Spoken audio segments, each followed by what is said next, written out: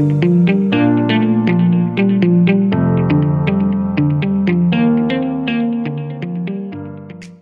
and welcome to Let's Talk Robotics. I'm your host, Nikki, and it's my pleasure to be introducing you to our talented robotics and AI community in Australia. And today I have a very, very special guest, Dr. Ramona Vijayaramsa. Ramona is a senior lecturer at the University of Technology, Sydney, and she is the Juris Doctor Program Head. Ramona is the Chief Investigator behind the Gender Legislative Index, a tool designed to promote the enactment of legislation that works more effectively to promote women's lives. Her work innovatively combines law, engineering, and data science to reinvigorate decades-long debates about the law's roles in addressing gender inequality. She is the winner of Women in AI Law and the second runner-up of the Women Innovator of the Year. So Ramona, welcome, and thank you so much for joining me. Thank you very much, Nikki. It's a pleasure to be here. You've got a phenomenal bio. I've shortened that to our listeners. You will see in the show notes it goes on longer than that. But I've looked at, I'm like this little meerkat that runs over everyone's LinkedIn profiles. If you saw one, that's me checking you out. You've had a really phenomenal career to date. Can you tell us a little bit about it and the highlights? Sure, Nikki, thank you. I suppose I consider myself a lifelong advocate of gender equality. As you would have seen from my bio, I've lived, studied, and worked all around the world, and I feel very privileged to have had that journey. I suppose if we go back to the beginning, as the daughter of migrant parents who moved to Australia in the mid-1970s, I've always been raised to be conscious of the needs of those around me or of those who have less. I also always wanted to be a lawyer since a really young age, but it was probably only later in life that I realised I could pursue a career as a lawyer in human rights. And one of my first legal jobs in human rights was as an intern at the Coalition Against Trafficking in Women in Manila. And since then, I've worked for local and international NGOs and organisations in Accra, in Sydney, Brussels, Managua, Madrid, Kiev, New York, and Hanoi. So it's been a really global journey. The shift into the AI space for me, however, was certainly less planned, definitely unexpected. Since my work in the early 2000s, at the very beginning of my career, I've had no direct contact with technology from a legal perspective. So I am surprised, pleasantly surprised, certainly unexpected to see my research today sit at this core intersection between gender equality law and technology. As you mentioned, however, I've received a prize for women in AI. And probably in my case, I think it's better described as a woman for artificial intelligence or a woman with artificial intelligence. I really focus on redressing gender inequality, and I'm keen to explore what there is out there among the tools that we have that can be used by policymakers for advancing gender equality. And that's how I came to explore this use of AI and law.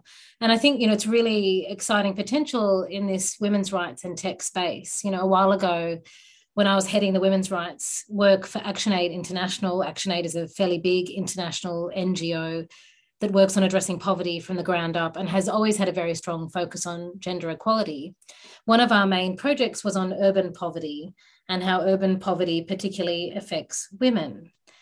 In that context, we realized that there was a lot of technology already available in mobile phones that could empower women, from marking on a map of a city where lighting was bad to becoming a tool to help women mobilize, for example, as street vendors to make claims to demand change from public authorities, effectively the government. And we did a lot of research in the space around urban violence and the apps that were being developed. And I think those apps were really interesting because they created a lot of opportunities for women to mobilize and make claims for their cities to be safer, but it also raised risks for women around safety and privacy and security. And these were some really vibrant discussions around 2010, including at the United Nations level that I was involved with around using tech-based tools to redress inequality in urban spaces. So, I think my work in this field is really driven by the what for, how to exploit this incredible potential when law and technology come together for a really specific purpose, in this case, advancing women's interests. So then if you fast forward all the way to 2000 And 17, after a decade working in civil society and for international organisations, I moved back to academia. And I really do think the University of Technology Sydney is an institution that's genuinely trying to give meaning to the technology in its name. But it also is an institution that has social justice as core to its vision. And yet, law and technology are not natural bedfellows. There are quite a few lawyers in this space who work on the law of technology, so regulating technology's use, but not necessarily using technology to improve the law or advance social justice. And so one of the reasons I joined UTS was a desire to do the kind of research that could make a genuine dent in the problem of gender inequality and using the law to do this. But I definitely didn't expect to have the opportunity to work alongside software engineers and data scientists for a social justice cause. So it's been a really exciting journey. It's quite interesting, if you think about lawyers and the work that you would do, and AI now going trolling through case studies, and I think that's already where it's impacting the law fraternity, that you don't need all these young, newly graduated law students sitting there trolling through thousands of case study, that AI can do this for you. But it's an interesting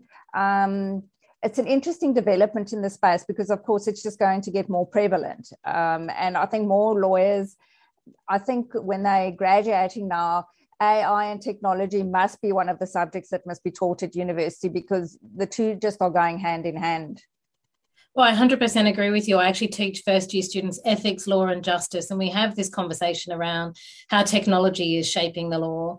And I think it's important for lawyers not to be fearful of what technology means in terms of their jobs and job opportunities. As you say, it can massively reduce some of the more mundane aspects of legal careers. But I think the Gender Legislative Index is the kind of tool that shows that technology and the law together brings a lot of potential that's been, until now, I think, inadequately explored. So talking of the Gender Legislative Index, you're the chief investigator behind us. Tell us a little bit about this work. Sure, Nikki. Well, I started my research on making laws more responsive to women's rights quite a few years ago. And I got to the point where I realized my legal and policy knowledge just wasn't enough. I could identify problems with legislation, and I could see how it was failing to make women's lives better or take women to account in the first place when drafters put pen to paper. But I needed to bring in other collaborators to find a better solution. And this is where the faculty came in and gave me seed funding, which is what led to the first prototype of the Gender Legislative Index, which is basically a tool designed by me as a lawyer that engages software engineering and data scientists in what I think is a world first. So basically the GLI is an interface that is used to measure how effectively a domestic law responds to women's particular needs and interests.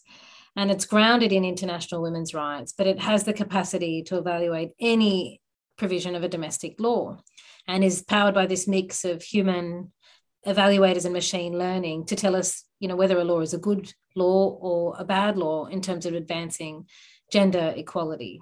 So, if we take a step back, there is growing knowledge around the world about the fact that many countries have discriminatory laws, or laws that may seemingly be neutral, but are in fact not advancing the most excluded and marginalised women in a community. And so, for example, the World Bank has invested a lot through its Women, Business and the Law project. And those kind of databases, like the one created by the World Bank, they do a really good job at ranking countries and showing which countries need to do better. But where I think those databases are a little more limited is in helping countries by pointing to the right direction with good practice laws. And I think this is where I hope the GLI is filling a gap. So I can take you step by step, first through how the GLI evaluates a law, second, what's the AI component, and third, possibly most importantly, what can we do with it? Mm-hmm. So the GLI starting point is a human evaluation of the gender responsiveness of individual laws. So 7 questions are answered by human evaluators, and they give a response on a scale according to certain benchmarks from international law. Some of your listeners might have heard of the Convention on the Elimination of All Forms of Discrimination Against Women, which is one of the places where I get these benchmarks. But the laws themselves come from really distinct fields of law. So gender-based violence, family law, taxation, mining regulation, financial services.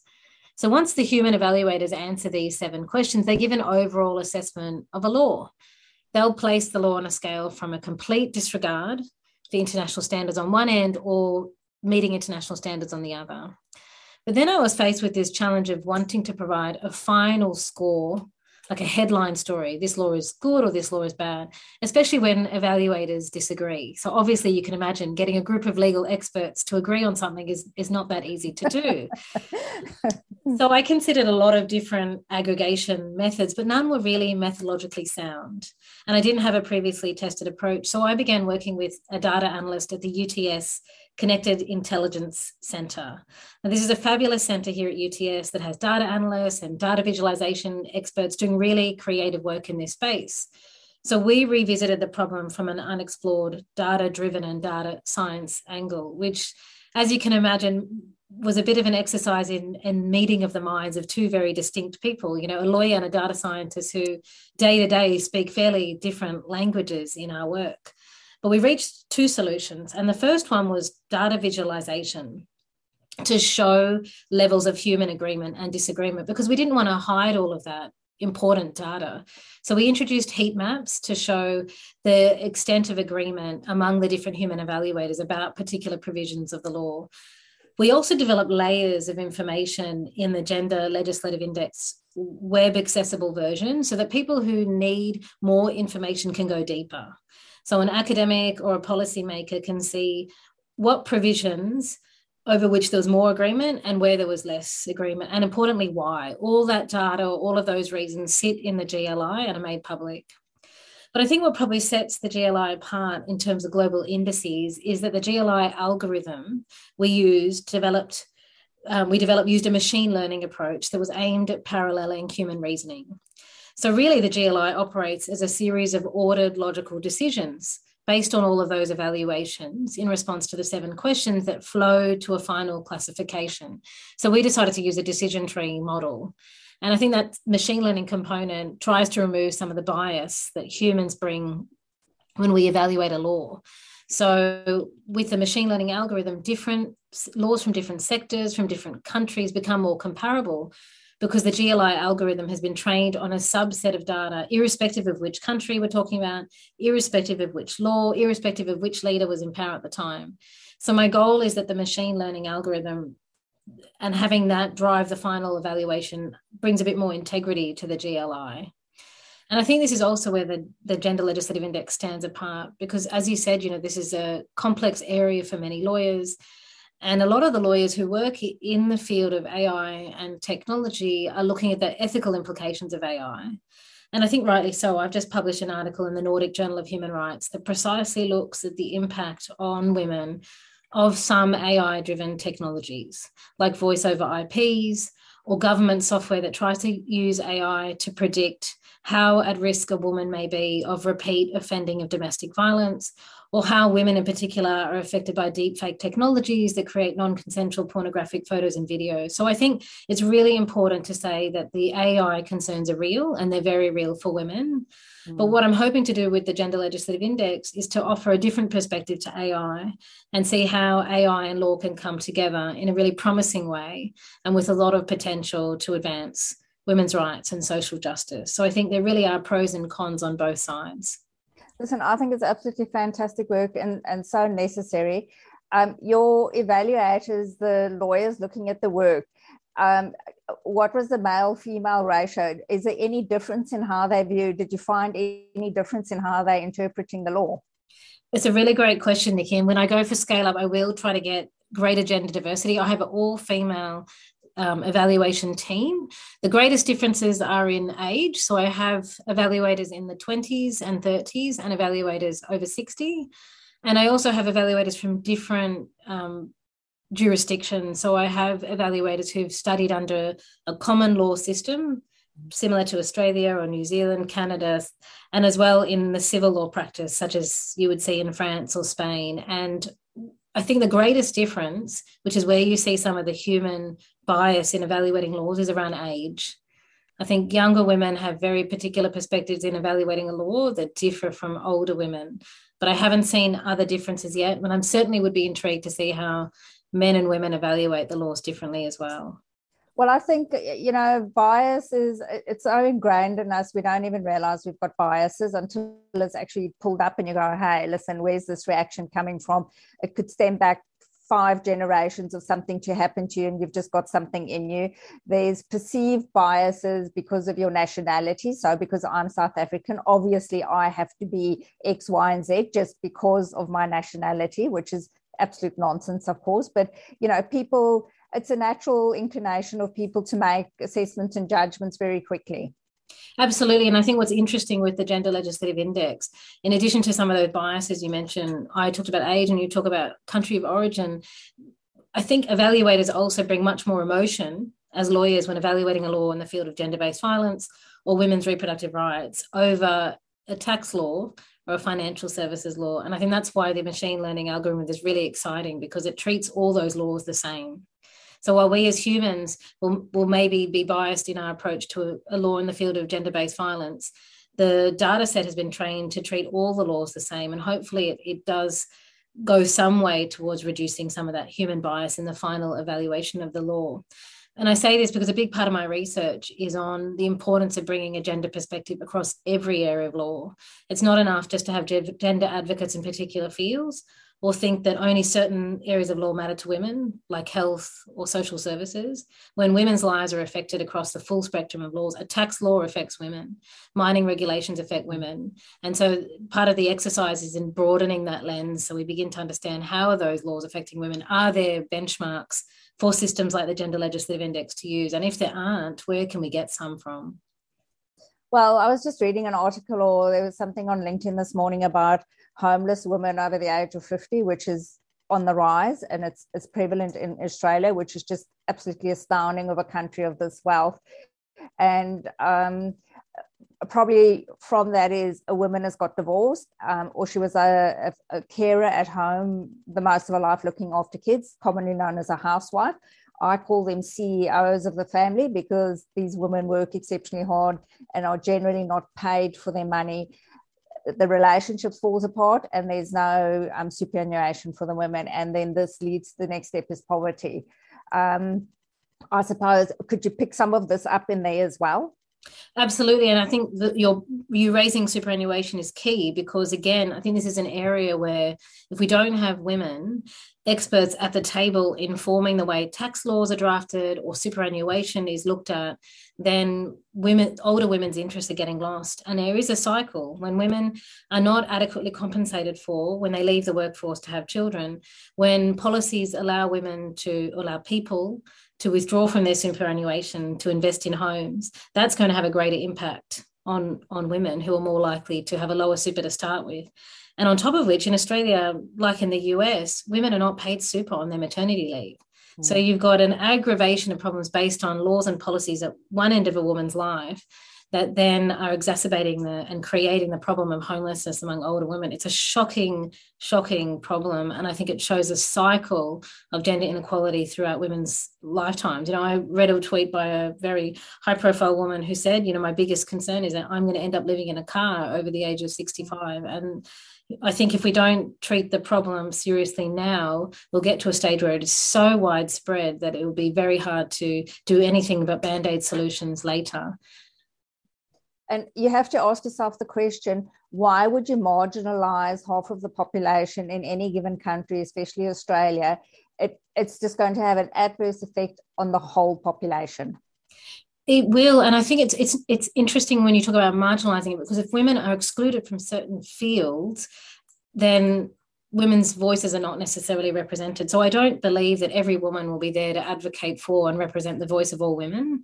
But if you look at legal drafting, if there are not enough women who are legal drafters, who are parliamentary counsel, who play that part in translating a policy concept into a law on paper, you risk having a law that is gender blind or seems to be gender neutral, but is in fact gender blind. These kind of laws that encourage women to be primary carers. Our paid parental leave scheme in Australia has that language, that mothers are primary carers. Now, who built that into the law? I have no idea, but someone decided it was a good idea to name women as primary carers in a paid parental leave scheme in Australia. And that leads to a cycle of inequality where women bear the primary burden of care rather than it being equally shared among both partners. And so for me, it's about women not being in certain spaces and their perspective and voices not being heard that's creating these problems around the law, being so unequal and unrepresentative of women's specific interests and needs.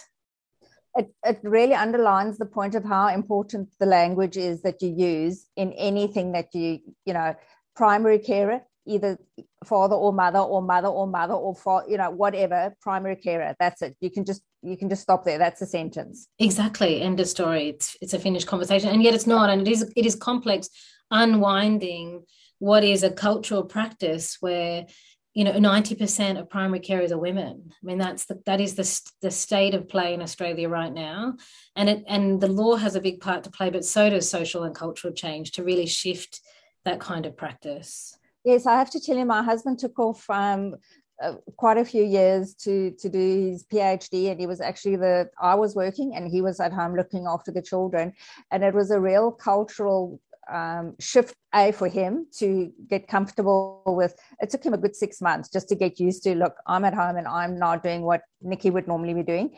And second to that, societal people going, why aren't you working? And he said, no, I'm looking after the kids and I'm studying and that's what I'm doing. And I'm glad to see there are more men that it's acceptable now to take parental leave, maybe even be at home while the wife is actually the primary income bringer, and they're second, and they're raising kids and doing what women would typically be seen to be doing. 100% agree with you. And I can only begin to imagine some of the battles that the men who choose to stay home as primary carers face, because the cultural practices are so ingrained. Something as simple as calling it a mother's group instead of a parents group is going to inhibit men from turning up when they are choosing to be carers. I can't tell you the number of times my daughter's school calls me instead of my partner, even though he is named as the primary carer, when there's an issue at school or an incident, because it's just practice. And so I think we're a long way to go to change some of those practices. But I also strongly believe that law is very powerful in creating social change. And so if you have a paid parental leave scheme that talks about each partner having an equal portion of care to be taken, and it's non-exchangeable across the partners, I think that goes a long way towards a more equal sharing of care. And we've seen that in a lot of the Nordic countries that have done this for many years. Iceland is one of the leaders. So there's good practice globally for countries like Australia to learn from. And I think that these examples are actually put out there so that people know it's acceptable and it's been done, and actually celebrate it and go, listen, this is how good parenting works. Both parents at it, both half share. It doesn't matter who's doing what, whether I'm mowing the lawn, because that inevitably ended. I'm a great lawn mower and my husband is a great cook, that's, and it was fine, but it's making it socially acceptable. Agreed. And it's a heavy burden on everyone who has to do that, because you need to be role models. But even the research in Iceland has showed that there is a role model effect from fathers taking care on other fathers in the community. They've also showed that when fathers take care in the immediate months, take on the primary carer role in the immediate months after a child is born, that more equal sharing persists throughout the life of the child. And the data, at least up until the age of the child is 3, shows a continued effect of equal sharing in those early years of childhood, which is so fundamental. Yeah, and obviously the parents are stronger bonding with their kids, which is just an absolute huge positive. There's just no downside to this. Yeah. Now, your index, is this just based on or modeled on Australian law, or is it you can do it internationally? Well, the standards used to benchmark the laws are international standards. So they come from international agreements. And there's a particular reason I did that. One of the main agreements that I've used to establish the 7 questions that are asked of each law comes from the Convention on the Elimination of All Forms of Discrimination Against Women. Now, nearly every country in the world has signed up for it. So I'm not expecting legislation to do more than what governments have already committed to do. The Gender Legislative Index is a reminder to governments, you've committed to make laws work more effectively for women. These are the commitments you've made, and this is how your legislation isn't shaping up. So it's a global index with global standards, and so far, laws from Sri Lanka, Indonesia, the Philippines, and Australia have been evaluated. And I'm hoping that in time I get the resources to create a really global repository, and we can do some cross-regional comparisons as well. Where are the results of these studies that you've done? So the data is fully available in the Gender Legislative Index. So everything's public, but I've got numerous articles where I've published some of this research. And I suppose the most exciting next development is that I've used the Gender Legislative Index to look at what laws are enacted when women are in power. And so that's the subject of my new book coming out with Oxford University Press, which will be released in July. That's very exciting. So is there a link that I can put into the show notes, Ramona, for anyone interested in exploring this a bit further? Yeah, absolutely. So I can share the link to the Gender Legislative Index, genderlawindex.org. And I can also share the link to the new book, The Woman President, Leadership, Law and Legacy for Women, based on experiences from South and Southeast Asia, which is the book that I just mentioned. That's fantastic, and congratulations. I'm just listening to you and I'm going, where do you find the time to do all of the stuff that you do? Tell me who manages your day for you. I have an incredible mental calendar, Nikki. So I do keep myself busy. But well, listen, I'm truly honored again then to speak to you, because I know you're busy. We've just had an Australian election. I think it's I think we can say the people have spoken. I don't want to get too much into politics, but a very strong female presence. How do you think this is going to shape up, and what does it mean for Australia? Look, I think, I will get into politics, and I will say that I think it's a really exciting moment for us, and I do feel a sense of hope and newness that I know many people shared since the election last weekend. But I will take a step back, and I suppose this builds on my work on the Woman President, which is all about a response to the fact that we have so few women world leaders. Women world leaders have never made up more than 15% of the world's presidents and prime ministers. And right now there are only 28 women presidents and prime ministers all around the world, which means if there's a meeting taking place right now about the war on Ukraine, there are at most 28 women at the table helping to inform global decisions and global policy making. And, the advocate in me tells me that's not enough. But The Woman President, my new book, is an academic study of the difference women leaders make when they're in power on the law and how those laws affect women. So I suppose it's with that sort of lens in mind that I do look back and think what a pity it is that at last weekend's election, there wasn't a woman heading either the Labor or Liberal Party who was running as the potential second female Prime Minister of Australia. And I think that would have certainly changed the debate, and we'd be having a pretty exciting conversation right now if that woman had won around the future shape of legislation and policy and gender responsive budgeting in Australia. But with that in mind, I think we can't lose sight of the fact that, as you said, there's been a lot of women who've won. There were 18 women who will be joining the House of Representatives for the first time. And, I think that's really exciting. And that we're going to see, a much greater diversity too among the women who are elected, which I think is also really exciting. Research is quite mixed about what difference women legislators make in terms of whether they're actually able to bring up women's issues when they're at the table. And even the role model effect is debated. But the research does show that when women legislators are at the table, they do tend to raise issues like education, health and safety, and security in legislative debates. And I think we definitely want to see more of that in the Australian sort of policy landscape. So I think this could be a shift in the right direction. Just before the election, former Prime Minister Julia Gillard said that a win for Labor is a win for women. So I think we just want to put that claim to the test and see what this Labor government will do to deliver for a diversity of Australian women and a much broader spectrum of issues. And to ask, will we see some firsts in terms of gender responsive lawmaking and policy making and budgeting? So I guess we watch this space. Definitely. And I mean, it's a good opportunity to wish them congratulations, the women that have been elected, but a dual message that take your responsibilities very seriously. Like, you're there for a reason and don't muck it up, because there's a lot riding on these women. There is. And, there's a lot of research that talks about the unfair onus, including my new book, The Woman President, that sits on the shoulder of women leaders. There's a heavy burden. And I talk about this in one of the final chapters. It's like walking a tightrope where the woman president is juggling everything, the kitchen sink, because she's supposed to still manage the household, all the politics of the day, but also the weight and expectations of the women's movement also on their shoulders. Women advocates expect women legislators and women in power to do more for women. And, I acknowledge that as a heavy onus, but I also say, yes, you've got an incredibly powerful position. Please use it to do the most you can to advance the interests of women and hopefully to make Parliament a more equal and safe place to work so that more women are willing to also contest. To the women out there that even think they should be in the kitchen doing anything, my message to you is don't. Do your job and delegate the rest, because that's what you need to do. I listened to a video many years ago about the head of PepsiCo I can't remember her name, but she was brilliant. I think it was Indira something, and they asked her, like, how does she manage it? And she said, well, first up, she's got a formidable team around her. And when her daughter finds the company, the head office, and it comes through and it says, hello, can I speak to mommy? They know it's her daughter and they must just put her through to her EA. And then when she gets to the EA and she wants to talk to her mommy, she says, well, she wants to play Xbox. And then the EA has got a set of questions that there's a whole like yes, no, like no, you can't. If you've done it this, yes, you can. And she said, look, basically, when you're in this position, you really have to have a strong team of people around you supporting you. Absolutely. It takes a team to move a mountain. And it does.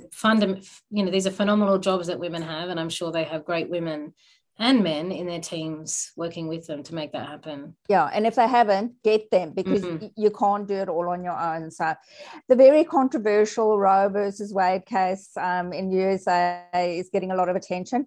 I think I'm not sure, has it been overturned already or it's about to be overturned? Well, it is, and now there's sort of a leaked decision and a lot of protests in the lead up. Even the fact that the decision was leaked says a lot about how political and controversial this is. I lived in the US and I was a legal fellow at the Center for Reproductive Rights in New York, which is a brilliant organization advocating for women's rights to choose. And I was really deeply saddened when I heard this decision. I think, if the US overturns Roe v. Wade, it's a real blight on the US as a nation. And it would leave the decision in the hands of states to decide whether or not they're going to allow women to access abortion. So already in the US, a lot of states have state-based laws that have tried to encroach on the rights that Roe v. Wade established years ago. And in my view, I think these are the kind of laws that really encroach on a particular demographic of women of low socioeconomic status. So imagine trying to access an abortion service for a woman working a casual job or doing shift work who's going to have trouble getting leave, or a woman with a tight household budget. So a requirement to go visit a doctor twice and get 2 different certificates from 2 different doctors, that's an economic cost. That's a cost on a woman's working day. Or a requirement that a woman has to visit an abortion clinic a certain number of days apart. That's a massive burden on women. So it's a very particular group of women who are affected. And so if they now overturn Roe v. Wade, it's going to make those kinds of obstacles a nationwide problem. And I think it really will set the US back years after so much fighting and for these freedoms. And why now? Well, under Trump, there were numerous Supreme Court appointments. So you have a decision in the hands of effectively 5 judges. It's 4 men and 1 woman, 3 of whom were appointed under the Trump administration who've decided to reverse this precedent. And, some say, well, it puts the hands back into legislators and they can decide for the people. But it means countless women will be waiting in the meantime and be forced to carry an unwanted pregnancy. And it has huge repercussions on those women. And I think what's really interesting as someone who works internationally on international law, a lot of countries look to the US and the US Supreme Court for their decision making. Bangladesh, Kenya, the Philippines, these are all countries with Supreme Courts that will look to the US for practice. So the implications go beyond the US borders. So I think it's incredibly naive to see this as just a setback for the US. It's a real global challenge for women. Yeah. Violence in Australia.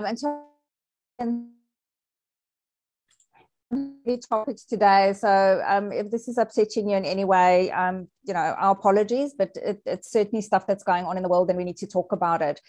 Our domestic violence in Australia, I think the figures are 1 woman a week is killed in Australia at the hands of an abusive partner. To me, it's a little bit shocking how little is said about this and how little it is highlighted in the media. What are your thoughts on this?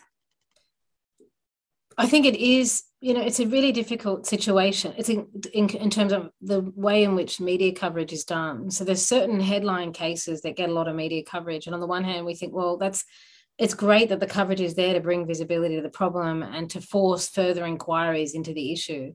But it also raises a bigger question, which is how many women are suffering from violence whose stories aren't being told and aren't being captured by that data and that statistic. So I think this is a huge, huge problem. There are an incredibly large number of women who are dying at the hands of their partners every year. And it is a really difficult issue to discuss.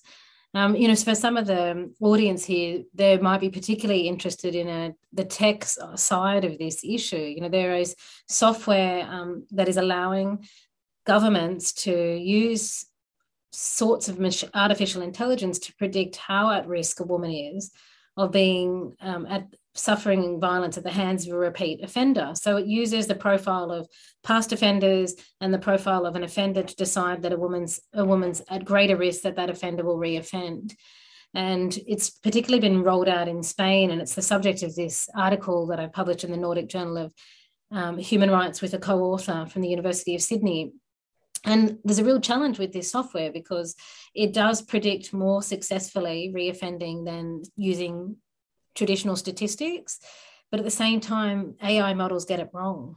And for an issue like domestic violence, you just don't want a model that's going to get it wrong, because what about that one woman whom the AI model says, well, no, this woman isn't at risk, and it turns out she is. And there was a case of a woman where they used the traditional statistics model, which predicted that she wasn't at risk, and there was a reoffence, and she was murdered at the hands of her partner, and the government paid compensation to her family. So I think it's a really interesting and challenging space for how to use technology to do more at an accelerated pace to protect a greater number of women, but while acknowledging that there'll still be risks. And, how does society handle those risks when it comes to such a grave issue like domestic violence? Yeah, I think Queensland just passed the law of coercive control, and what it defines, and whether you fall in that category with that awful tragedy with the mom and 3 kids that were killed.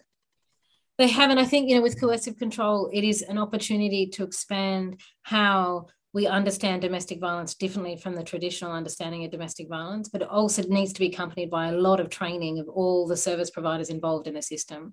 So for police desks, psychologists involved to understand that violence may not be as explicit or evident in the traditional ways that we know. And so, Queensland has learnt a lot from other jurisdictions, including, I believe, in Scotland, where they've also introduced the coercive control legislation. So hopefully this goes some way to capturing a lot of the experiences women suffer of violence that is very different from our traditional understandings of domestic violence. Yeah. We're going to turn to something very positive now, and that is your award and the awards evening. Now, I've asked this of all my the winners that I've interviewed. Did you nominate yourself, or did someone nominate you? I nominated myself. Oh, well done. I'm so glad to hear this, because we were debating about, the women being a little bit shy and coming forward and to showcase their work, and they think they're not good enough, and all these reasons why women don't do things. How did you find the nomination process? I thought the nomination process was really rigorous, and I liked its rigor. I really had to think through why I thought I was a good candidate and what was special about what I'd created with the Gender Legislative Index, and what receiving the award could mean for advancing social justice in this space. So I thought the nomination process was really rigorous in that sense. Being a finalist in and of itself was an honour. I mean, you were there, Nikki, but the awards event was wonderful. It was so great to have so many women celebrated on the evening, and such a warm space of solidarity among women working in such diverse sectors and industries. So I thought it was brilliant, and I feel very honoured to have been nominated on the day. Listen, again, congratulations. Jeannie Marie Patterson, who from the University of Melbourne, she's been a previous guest of mine. She was also nominated on the evening.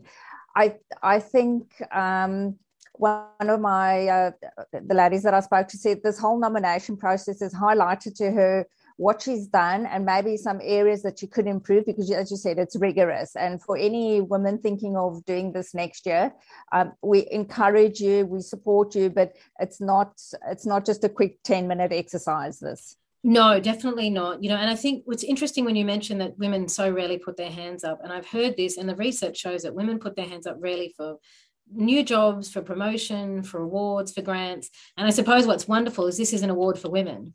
So we know it's women who are putting their hands up, and I'm glad that I did, and I would certainly encourage many others to put themselves out there and apply next year. And I think my key advice is that you need to tell your story.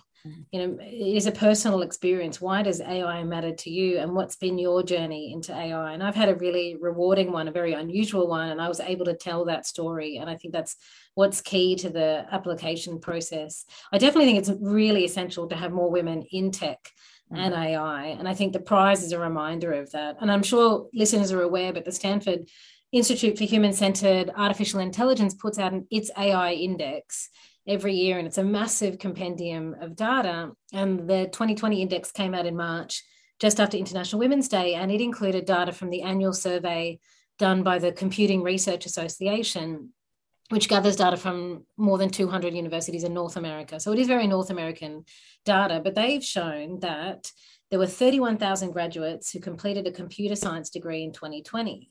And that's a huge increase from 2019, a 12% increase almost from 2019. So computer science is where it's at. And women need to be part of that, because that same study showed that the percentage of new AI and computer science PhDs that are female has hardly moved percentage points in the last decade. So it's hovering around 20%, and it's just sat there. So I think, this award is great for also encouraging more women to move into the AI and computer science space. And I think everybody needs to keep talking about that until something changes. Definitely. And I think the STEM numbers reflected in Australia, probably about 27% is where we're at, roughly 27% of women represented. And it's a passion of mine. And I say to kids, because I get invited on panels to talk to school kids, and I say to them, make sure you keep some STEM subjects. Take maths till year 12, even if you just scrape by, you do not need to get a distinction. This is not perfection, but you need maths as a starting point. Keep your options open. Now, of course, you can go into humanity fields and then flip to STEM, but it's quite tough. It's much easier having STEM subject. And then if you decide you want to flip to humanities, it's not a huge transition. Yes. And, in my day, which I guess is showing my age, you couldn't have a degree only in one. You couldn't finish your high school certificate in only one field. So I did do maths, at a very high level all the way to year 12 as a lover of history and English, and I also did economics and business studies. And I think that sort of multiple skill set is essential. You got to take it as far as you can. But thanks to this award and some of the award money, I'm also going to do a 12-week short course at MIT in data science, because I want to skill up, because I think to make good decisions for the Gender Legislative Index, if I bring the law and I bring the international women's rights law expertise, but I want to have more data science knowledge to make informed decisions and to strengthen the ability of myself with my collaborators to exploit the GLI's potential. You're forced to be reckoned with, Ramona, and I know you've got kids. I hope they know. They look at you and they go, this is always the problem. I have to say, my 84-year-old mother has just passed away, and it's actually been 2019. And I'm saying to my sisters, I'm the youngest of 5 kids, how phenomenal my mom was. She was just... and I'm actually embarrassed when I reflect on some of the stuff I used to say to her, that, she should go into a care home, and because she was living on her own, she was driving, she was independent. And I'm going, listen, I'm a little whippersnapper. What do I know? My mom is 84 years old. She ran a business. She's sharp as anything. And I'm sure your kids are looking at you like that and going, check my mom. That's my mom. Let's hope so. I talk a lot about women and women's leadership and gender equality. So the fact that my 6-year-old can talk about international women's rights law and not find that a tongue twister already means that I'm getting somewhere. Good luck to her prospective partner in life. Like, buckle up, you're in for a ride. Well, hopefully the world then, when she's older, is a little different, and yes, society is better ready. Indeed, I do agree with you. Ramona, I'm mindful of your time. It's been an absolute pleasure with you. Do you have any last thoughts that you'd like to share with our audience? Well, look, I suppose, at least for the Australian listeners out there, I think it's an exciting moment. And I hope this change of government means that tools like the Gender Legislative Index get a real look into and get into the hands of female and male legislators who are keen to make Australia more gender equal. So, please check out the Gender Legislative Index website, genderlawindex.org, have a play around, send me feedback, and reach out if you want to get involved. That's fabulous. Speaking of reaching out, if you haven't not following Ramona on LinkedIn, immediately correct the error of your ways. send her a follow or a connect invite? And where else can they reach you? Look, they can reach me at the GLI website, which has a GLI email, but also my own, or the University of Technology, Sydney. Follow me on Twitter because I like to tweet on all things AI, women, gender equality and leadership. And I look forward to hearing from you all. Excellent. We'll put all those links in the show notes, so we'll make it easy for everyone. Romana, thank you so much. It's been really a huge honor to meet you and speak with you. Thank you, Nikki. This was a pleasure. Thank you. And to our audience out there today, thank you for joining us for another episode of Let's Talk Robotics. I hope you have a fabulous day wherever you are in the world.